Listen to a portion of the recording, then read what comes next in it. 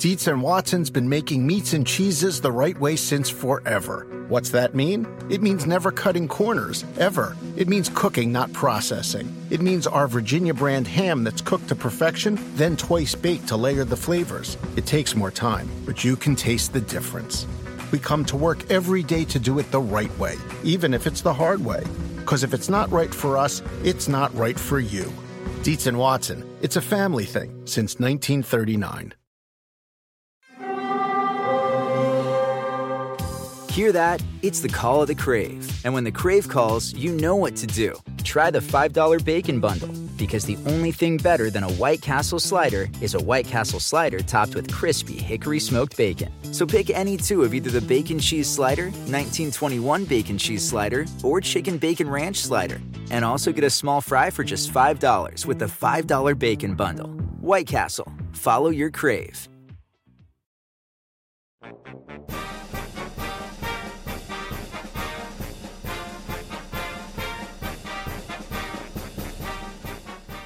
A new year upon us, the college golf season back in action, spring campaign underway. A lot of teams getting ready to make a run to Grayhawk for a national championship. And with all that, that means college golf talk back in 2023. Steve Burkowski, Brentley Romine with you. Brentley, it seems like it's been a while. It actually has been a few months. Happy New Year. Hope the holidays were great. Family doing well. And we can sort of start doing the math. I think 4 months from now, we're going to know a national championship for the women. We're not far away. It gets exciting. It is good to hear your voice, Burko. It's very good. I'm at the PGA show. Actually, we can tell by my background for those watching us on the video medium. But, 2023, it's hard to believe. The fall season came and went. There's some teams that look good, some teams that look not so good. But we're going to see what they're all about as we get into this next few months. So I'm excited. I'm always excited. It's just never a dull moment in college golf. I never get tired of it. I know you're the same way. And hopefully when I'm old and gray, I'll be able to think the same way. Oh, so you're telling me that I'm old and gray. That was what I took from that. I intentionally didn't say your name, Burko. Yeah. Some of our more dogged college golf reporters like Lance Ringler. Oh, gotcha. Got you covered. A lot going on, though, sort of during the offseason, if you will. Mateo Fernandez de Oliveira, a huge victory at the Latin America Amateur Championship. And speaking of Mateo, kind enough to join us, the standout for the University of Arkansas. Always good to see you, my friend. A week or two removed from a monumental victory. What has it been like the past 10 days or so for you? Hi, Steve. Hi, Brandley. Thank you guys for having me. As you said, last couple of days have been kind of a roller coaster. I've been all over the place, and it feels good. It feels good. It was a huge week for me, for us Latin Americans. We have a lot on the line during that week, so finally getting it done, it felt really good for me. You were in the mix a year ago, had a great chance to win. What type of pressure is there for you to represent your school, represent your country, come away with a win, and know how much that comes along with that victory? Well, there's a lot on the line. So, I think every single player in that field who's winning that week, it's a life-changing moment for him. So it was for me. I think my schedule changed a little bit now. So, I'm looking forward to a great year. Now, your victory, Mateo, gets you into some pretty cool things in the Masters, the U.S. Open, the Open Championship. How are you going to prepare these next few months, for those three big events? Well, I think each of them require a different preparation. We're just getting started with the Masters. We were lucky to go with a team to play a couple of rounds there last week. I think it's a tough course. There's a lot to learn. So I just think the course management there is going to be probably the biggest point to get ready for. And, the U.S. Open and the Open are two hard tests as well. So I will just first think about the Masters and then start thinking about the other two. Now, I'm glad you brought up your guys' recent trip last week to Augusta National, because your friend Julian Perico told me that you guys played 4 rounds over 2 days. Just take us listeners through that trip, kind of what you guys did, what were some of your highlights, maybe something you took from the course that you didn't know before, something you learned. Yeah, so it was my first time being there. It was cool to be there with my teammates. So we probably one of the 2 highlights were that we had a blast. We really enjoyed our time there. And second highlight is for being January, we had probably the best 2 days of the year. So we could take advantage of the good weather. We got 36 in on the big course the 2 days, and then the first day we also went to the par 3 course. So we played a lot of golf in 2 days. We really took advantage of being there. And I mean, one takeaway of the course is that it's probably the best puzzle I've ever been on. It's every shot just makes you think a lot, and if you're not on the right spot, you're very screwed. So it was good for me to be there, just learn a little more about the course. And then I have a couple of practice rounds prior to the Masters week that I'm gonna take advantage of, just to learn it more and to be ready when it's go time. Now, how many suitcases did you bring back filled with pro shop stuff? Did you go? Were you behaved in the pro shop, or did you spend your allowance a little bit? I didn't buy all the stuff that I would like to, but I knew you're going back though. You're going back. I'm going back. So the next few times I'm gonna be there, I'm probably gonna get there and get my suitcase full. See, that's good planning. You don't want the impulsive purchase, although you could get away with it at Augusta National. You survey it. You maybe have a little dialogue with friends and family, say options A or B, because as we know, no cell phones on the property. So it's not like you can necessarily FaceTime or take a picture. So that is smart. I'm going to give you a tip of the cap to you there, Matteo. I'm intrigued with the 3 majors that, as you said, you're going to prepare for. But you're also part of the Arkansas Razorback team. Where do you think the challenges will be for you to balance major championships, but also know you've got a group of guys counting on you to sort of try to jumpstart this team in the spring? Yeah, the last week and a half after winning the LAC, it's been I had a lot of phone calls, messages, emails, whatever, about winning the Latin American Am, but at the same time I'm just trying to keep myself present, and I know I still have 1 semester more to go. There's a lot to work on. We have a lot to work on with the guys as well. We came off to a slow start on the fall, so but definitely Latin American Am was good for us, just to get a little golf in between starting the year. I think we all did very well, so we're all excited to start in a week and a half in Ponte Vedra. How much pressure do you feel as part of a college team? Sort of thought last year you guys were trending in the spring, and you just touched on it. Really not the best fall for you and a lot of your buddies. This team is sort of built to try to do something here in the next 4 months. What are the conversations like with Coach McMakin, and maybe what are the chats like with just the team of saying, now's the time, guys, this squad's going to look a lot different in 5 months? Yeah, so after the fall ended, there was a lot of different talks with our coaches and with our teammates. We all agree on that we need to work a lot to get to where we want to be. So I think in the off season we all did a great work, just getting the group together and working on some golf stuff that we were not playing as good as we wanted. So, but I think our main goal is just to be all together, trying to get to reach the same goal, which is give ourselves a chance at the national championship in May. Now you're 15th in PGA Tour U. As of right now, you would have status on PGA Tour Latino America and PGA Tour Canada. Just talk about that program, how fortunate college players are now to have these paths provided to them once they graduate? And then maybe what are your plans, assuming you kind of stay in the same range? Are you going to go down back to South America where it's comfortable, or are you looking for a different route? So yeah, I mean, as you said, I think every college player is very thankful with all the PGA Tour University rankings. It's just a different path for college players to start our professional careers. It's not the same to start from the very bottom and making yourself up, like compared to starting on a different tour. So that's a huge difference for us, and we are all very, very thankful for the opportunity.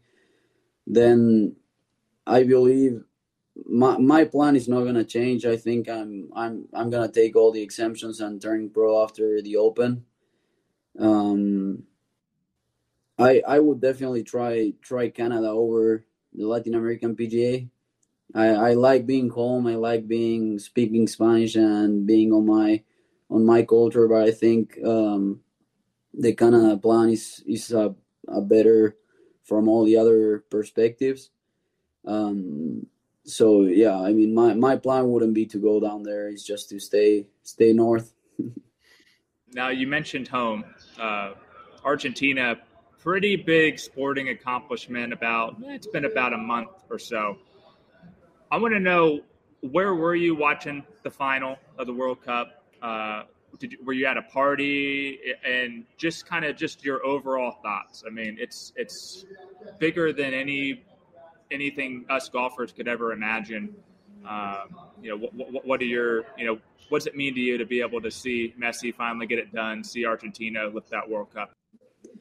It was one of the craziest times of my life, to be honest. What they've done and what they have accomplished for Argentinians, it means everything. I mean, it's hard to put into words how crazy was that day when we won the final. I was lucky to be home. I talked to my teachers. I told them, hey, this happens once every 4 years.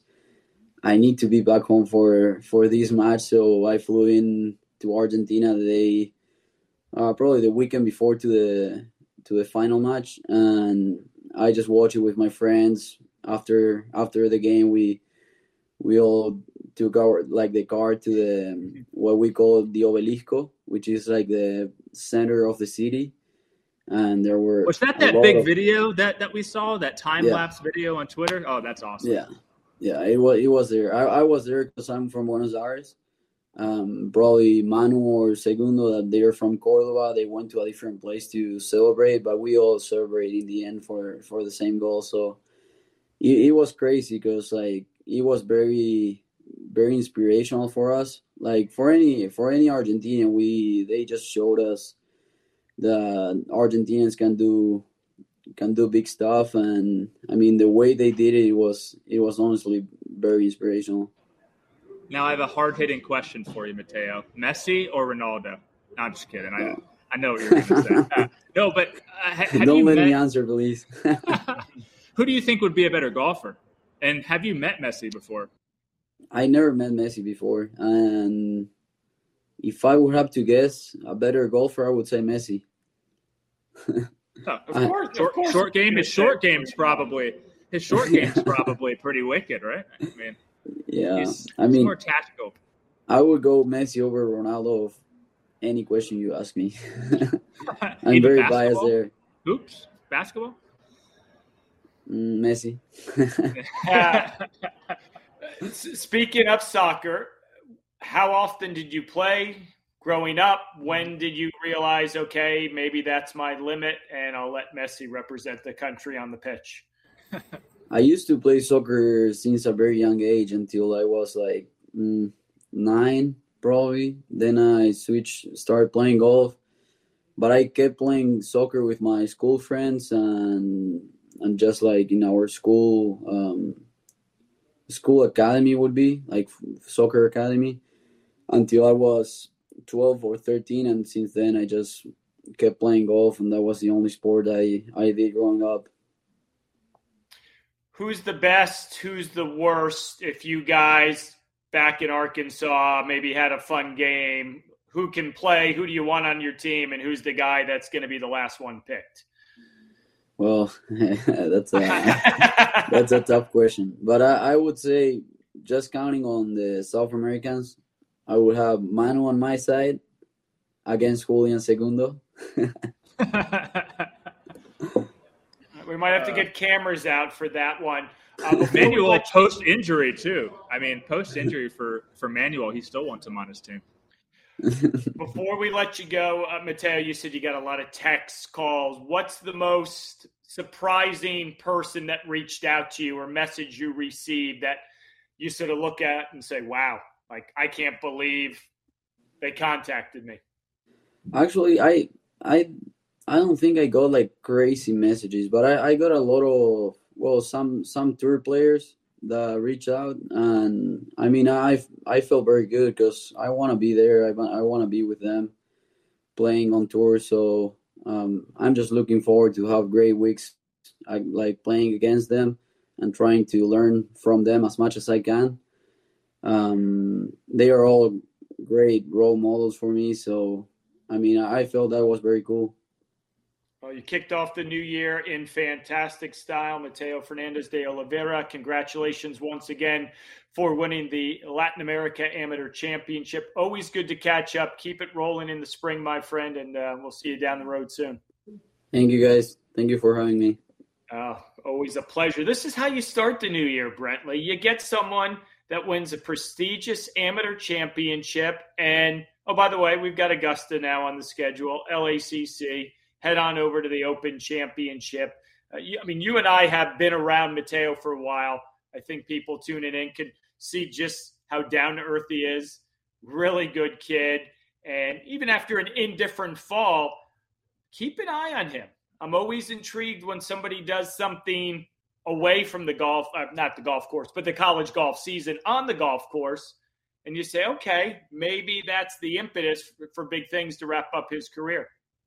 Yeah, I wonder just if that World Cup victory may have given him just that little extra boost, because the way he played in the fall and then the way he played at the LAC and watching all 4 rounds on television. And I mean, he put the pedal down, and I know it got to 2 shots, 3 shots on Sunday, kind of early on the back 9, but I mean, gosh, there was just no part of his game that really looked off. His short game, as we know, is one of the best in college golf, and that was just a dominant performance, and it's going to be impressive. I mean, we're going to have quite the crop of amateurs at Augusta National this year, Berko. I'm going to have Sam Bennett, Gordon Sargent, Mateo.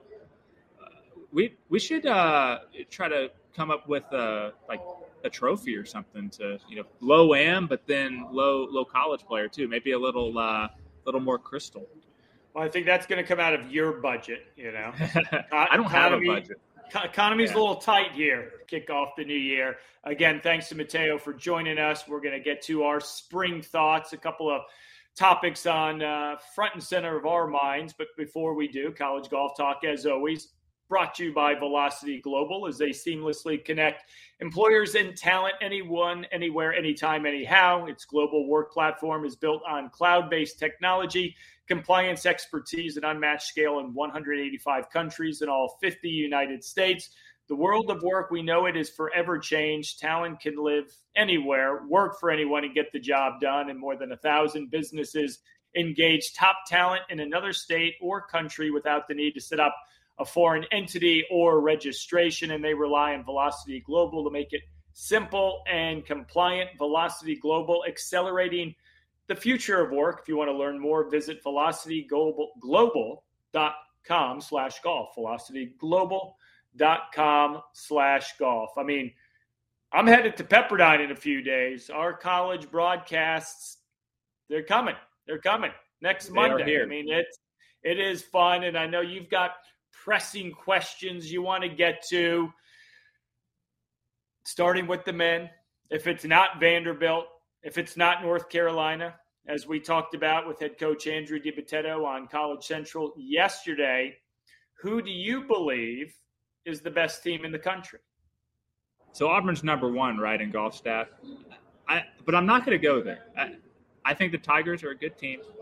They're deep. They got a few guys that can play number one for them. But I'm going to go out to Lubbock, Texas. Head coach Greg Sands just re-signed a contract extension. This team's loaded. Texas Tech is a team that we've seen have flashes throughout the last few years. A couple of years ago at Grayhawk, remember they had that really stellar first round, ended up not getting into match play. Last year they get in as the 8th seed. Can't get it done. I think that's going to change this year. And it's not just because Ludwig Aberg is the top-ranked gamer in the world. He's got 3 top 8 finishes so far this season. But a big reason, I think, is going to be their freshman, Callum Scott. And, top 5 player in golf stat right now. We watched his older brother, Sandy, for so many years. Star at Texas Tech before an wrist injury, ultimately kind of sapped, whatever left he had for the last year and a half in college. But, Callum's a good player. I think if they can just get Gord Skogan back healthy, kind of battled a little bit of a back issue earlier in the fall. He returned for the Big 12 match play, played pretty well, but he's going to have some rust to shake off. So if you get him healthy, that's a top 3. And then you add some of the transfers they got in Tyron Sanders from Memphis and Jack Wall from South Carolina.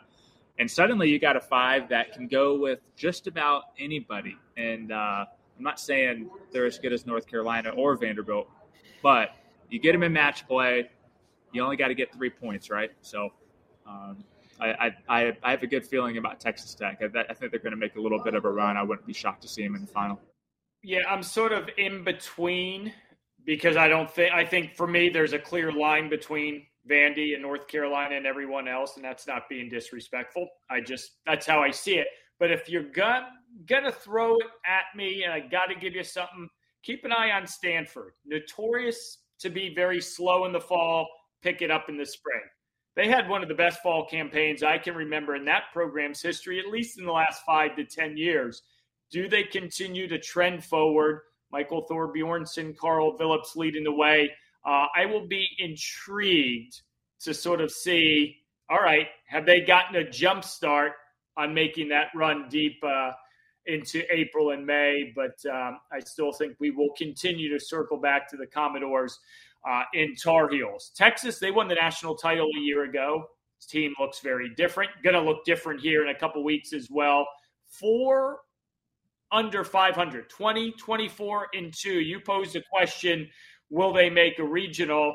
And I answer with 3 question marks. It's going to depend on what the new faces do there because they play a great schedule. John Fields is a wonderful coach, but with what I saw in the fall, I would probably lean to no. But again, there's going to be some different faces. Yeah, it's hard to tell, right? Because when you play the toughest schedule in the country, the season after you lose Pearson Coody, Parker Coody, and Cole Hammer, and then you add on top of that the 2 returners, Travis Fick, Mason Nome, didn't play up to their capabilities. It's going to look pretty ugly. But I'm not panicking so much because, as you mentioned, they're bringing in a couple faces. I think depth was a huge issue. They basically had 5 guys, maybe 6 a stretch in the fall, but you add Tommy Morrison and Brian Stark to the mix, and if nothing else, it makes the competition better at home, right? It's very rare, I think, Texas last year being kind of the exception to the rule, that you get a team without depth, kind of the same 5, or there's really no threat of any of those guys missing out on the lineup. It's very rare to see those teams actually win it all at the end of the day. You always see the teams that have kind of that battle back home and guys kind of getting their feelings hurt a little bit because they don't qualify 1 event or 2 events. And so if Vanderbilt is the team that has all those pieces, then I think Texas right now is the team that kind of wants to get there. And I know a lot of people are bullish on Tommy Morrison. I'm still not sold yet. I know he's 6'9". He wears a size 17 shoe, but he didn't qualify for Pepperdine's event next week at North Ranch. There's going to be some growing pains, no pun intended. I know you like puns, Burko. But I think if I had to pick one of those 2 guys, Brian Stark's probably he's the more seasoned player. He's a former All-American, didn't play well in the fall, but he's a guy that I think can hit the ground running more than I think Tommy can right now. more teams with regards to the 500 rule entering the spring in a bit of trouble. Georgia, Arkansas, Wake, maybe the team most likely to turn things around. I think we just had their leader on about 5 minutes ago. I think Mateo Fernandez de Oliveira, I see that lineup. And don't get me wrong, Georgia's good, Wake's good.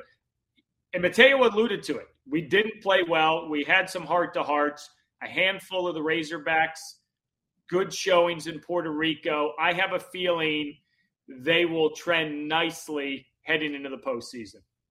Yeah, I'm not worried about Georgia. I'm not worried about Arkansas. You're right. I mean, they got some guys who probably have a fire lit under them right now. But Wake Forest is probably, if I had to circle a team, out of the list, and you kind of look at, I'll just go kind of through the records. Georgia's 24-31. They can easily make that up. Arkansas 13-23-1. They could probably make that up. But a team like Wake Forest, they're ranked 34th in the country, so they should be into a regional, right? But they're 19-35, and they play a really tough schedule this spring. There's really only one event that I actually see them potentially winning and getting a whole bunch of head-to-head victories. But the reason I'm concerned is because you look at some of these top teams, and some of them can only go as far as their best player will take them. And I think we all would agree that the best player at Wake Forest is Michael Brennan. And let me just read these 4 results from the fall from Michael Brennan. T75, T44, T47, T41.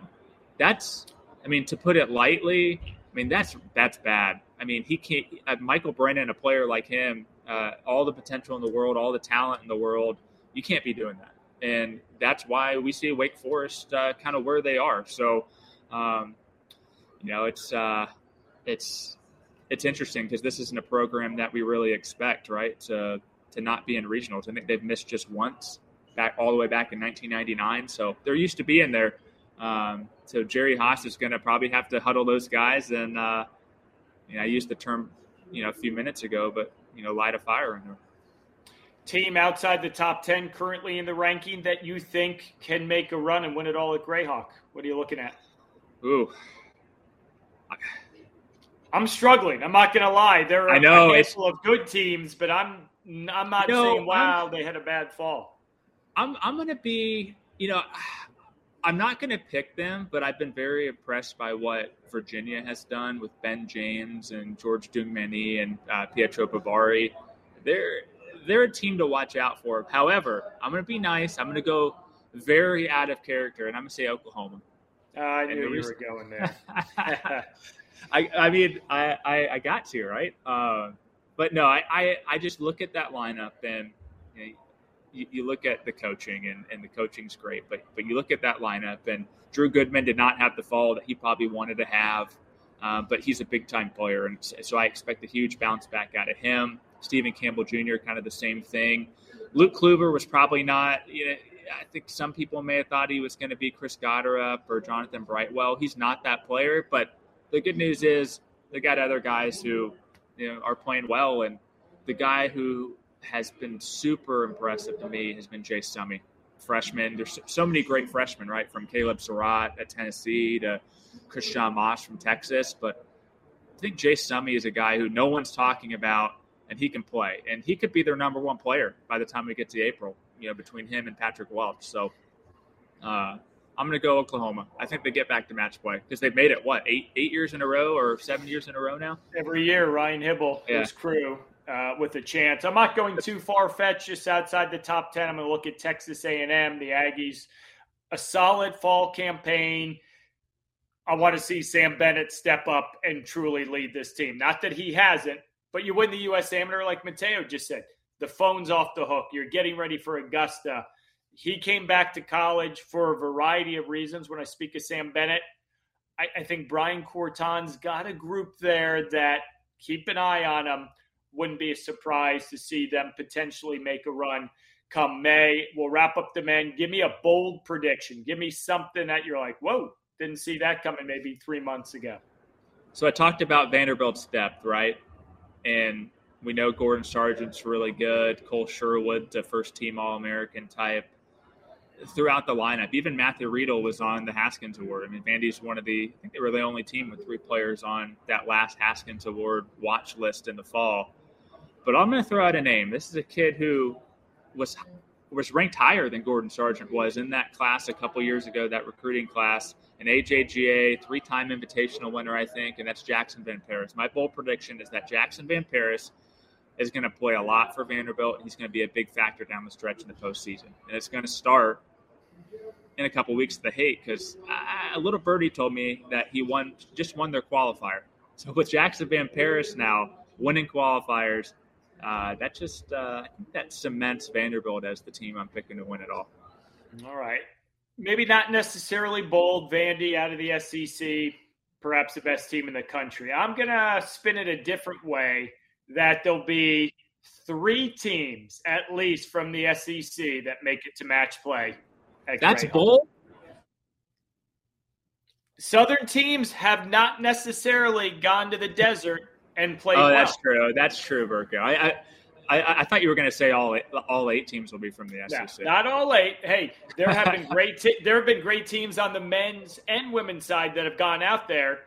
Oh yeah. And don't adapt, don't adjust. So whether it's Auburn or Florida or Tennessee or A&M, I'm going to say there'll be at least 3 teams from the SEC year 3 at Grayhawk that figure out how to get through the 72 holes of stroke play. We'll see how that plays out. From the men to the women, the big news, not only once, but twice since we were last part of our podcast, 24 teams has been the standard for women at the NCAAs. Then around Thanksgiving, early December, it moved to 27. And then in recent weeks, the move to 30, equitable like the men. You're curious to my thoughts. I think it's a real simple answer. It's about time. Yeah, it's 2 thumbs up and long time coming. And I'm just glad we didn't stay at 27, because that was an already number. I was already getting stressed out about how they were going to do that. And I just knew at some point I know we're at Grayhawk in the middle of the desert, but there's going to be just some random thunderstorm and rain, and the schedule was going to get all out of whack. And and the regional stuff with multiple different teams, it was just a mess. And that's probably the quickest decision that's ever been made in athletics. So kudos to the NCAA for realizing that, hey, 27 is no good. Like, let's get right back in there and let's make it right. So again, great move. And it's going to be, we got what? How many more student athletes is that? The total field will be 156 because they've dropped the individuals from 12 to 6 on non-qualifying teams. You're right, because I think of the Bo Hostler rule. Oregon 2016, boom, substitutions allowed. This one was quicker than that. This one was quicker than the Bo Hostler thing. So it can be done. Good to see. Stanford, number 1, Wake Forest, 1A or 2. You throw out the fact that San Jose State, the best team in the country, not named the Cardinal or Demon Deacons. And I'm going to go back to what we had with Paige McKenzie on College Central yesterday. She crunched the stroke averages, the scoring averages of the players for the Spartans who lost their best player last year from a year ago. Everyone has improved. And I'm not talking a quarter of a shot like – there are some in the starting 5 that are 2, 3, 3.5 strokes better than they were a year ago. So I maybe thought, hey, this was a nice 1-year story. San Jose State, at least by the numbers, say they're a better team this year. Yeah, well, what was that? Luisa Carbone was like 3 shots better than she was last year. 3.5. Yeah. I mean, that's unreal, and that's a similar kind of thing that the Arizona State men have done. Losing David Poos, they've kind of got a bunch of different guys to step up, and that's what you need. But I think make no mistake about this roster. And I talked to Dana Dorman a few days ago. She was on a long walk and was just asking her about each player, and she has some studs. Like, she has some first-team All-American, second-team All-American type players. I mean, this isn't just kind of like a collective everyone sum of all parts thing. I mean, I'm going to butcher these Don't be a hero. Don't be a hero. We'll just go. I mean, Arifal, Kasha Arifal. Is that how you pronounce it? I believe it's Kaija. Kaija, yeah. And Antonio Malate. There you go. Did I get it? You did. I mean, they're two seniors. They're going to be playing on the LET or the LPGA or the Epson, next year, and they're very solid. And so I do think they kind of showed that they were the best team besides those two last year. I mean, they beat Stanford twice in the spring. They go on to make match play. There was maybe some concern out of people out there that maybe they were a flash in the pan, and you lose your best player and not program history because they've had some really good players, but your best player of the last decade or so. And but they've come out and kind of shown like, hey, like we mean business. We can beat anyone, and they're going to be kind of playing all over. I think they're going to the Darius Rucker. I think they're in that field. They're going to get some time on Bermuda, but yeah, they're really good.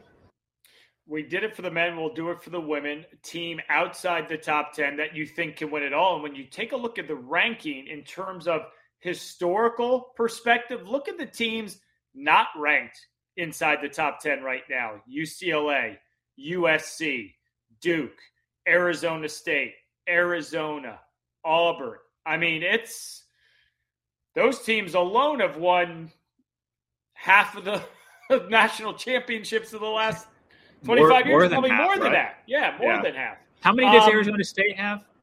What, you got 7 with them, 6 for Duke? Gosh, or is it 8? I was going to say, I think the total is the total like 23 total out of those 10? I mean, we're not going to sit here. USC's got 3. Yeah, it's those are historical programs. I'm going to go Auburn. Something about what Melissa Llewellyn has done. They're there. They're seemingly there. They're scrappy. They're talented. Played well at Eastlake. I don't know. We've seen them show up in big spots in regionals at NCAAs to make it to match play or take off a top seed like Texas at the Blessings. She's won a national title at Arizona State. Keep an eye on them in the spring. Yeah, they were really impressive at the Eastlake Cup, just really dominating that final match. And that's what they can do, right? When their back's against the wall, when they need to actually put a result in there. And they're called the Cardiac Cats for a reason. They deliver when it matters most. And but I'm not going to pick them because you did. I know my wife will kind of get mad at me, but she went to Auburn. But I'm going to go Did I say 11 through 25 or 11 through 20? You did. Real quickly, Arizona State, 8 national championships. That's right. I wanted to. 3, 4, 5. You've got Duke with 7. So, I mean, those two teams alone basically have won almost half of them. That's unreal. I'm going to go 21st ranked team in the country, USC.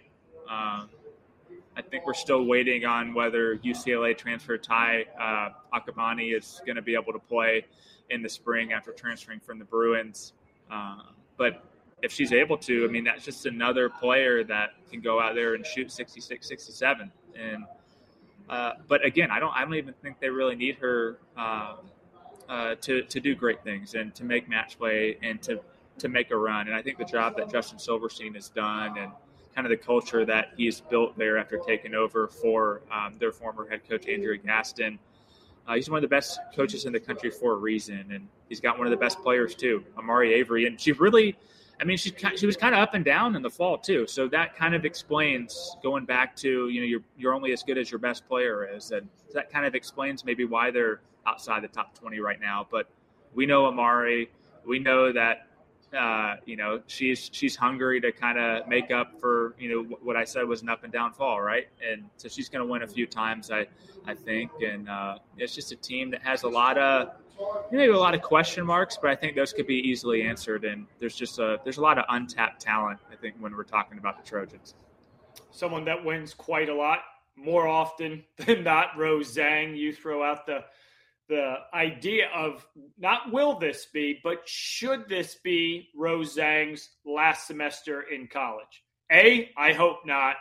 B, it probably should. NIL's a nice incentive, but let's say she runs the table, wins the Annika again, wins the national title individually, but maybe more for Stanford. You don't say it often, especially in college golf. She has nothing else left to prove, to accomplish.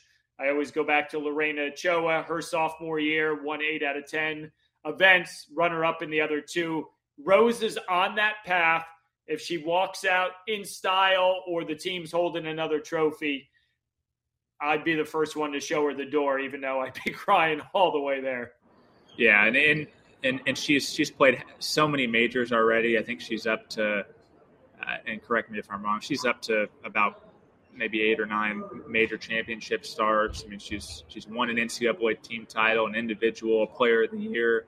I mean, she could turn pro right now, Burko, and I think everyone would be like, all right, like she's ready. But I mean, you've been, doing this. I mean, not to say you're old. Long time. I'm old. Yeah, long time.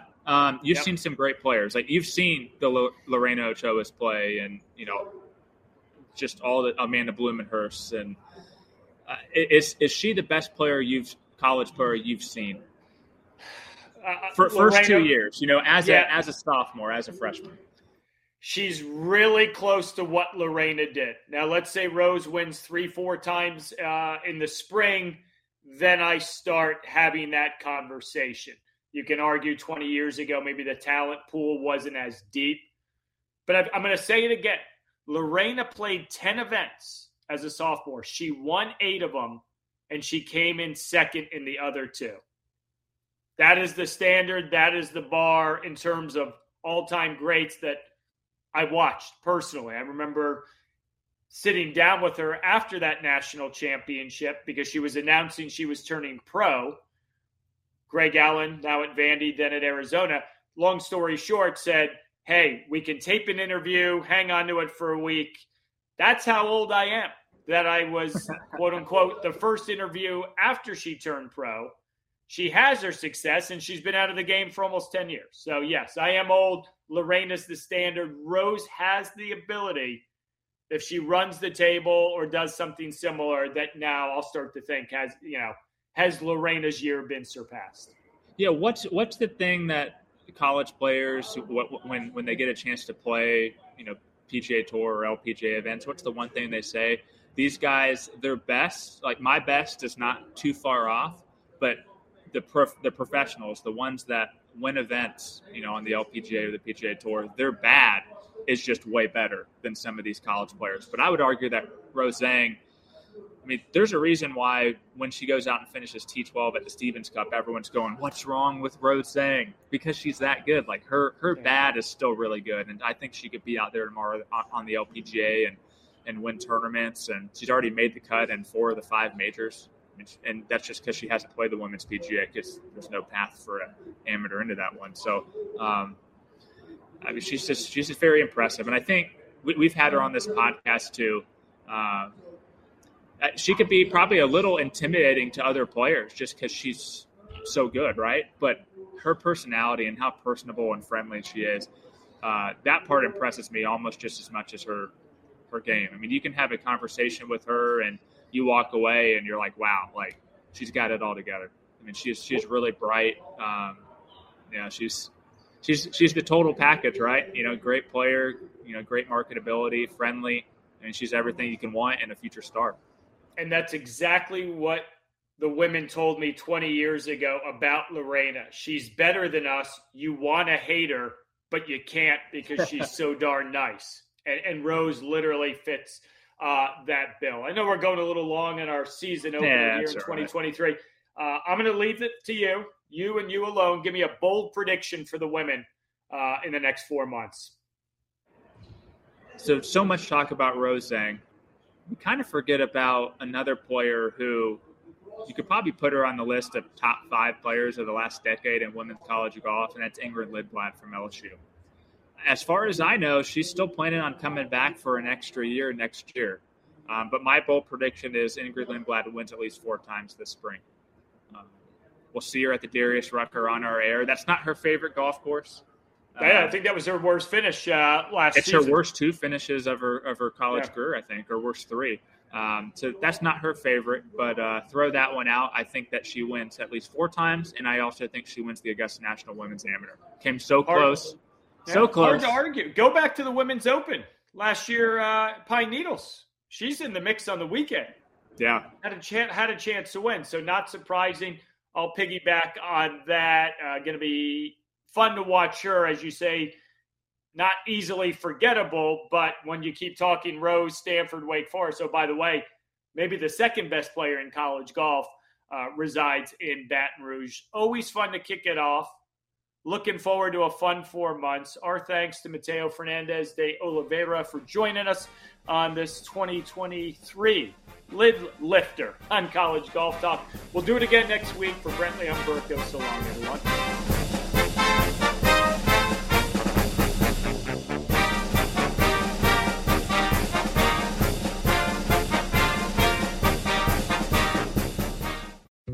Dietz & Watson's been making meats and cheeses the right way since forever. What's that mean? It means never cutting corners, ever. It means cooking, not processing. It means our Virginia brand ham that's cooked to perfection, then twice baked to layer the flavors. It takes more time, but you can taste the difference.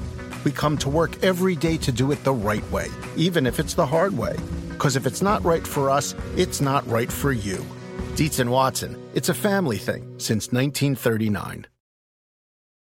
Life is a highway, and on it there will be many chicken sandwiches. But there's only one McCrispy. So go ahead and hit the turn signal if you know about this juicy gem of a detour.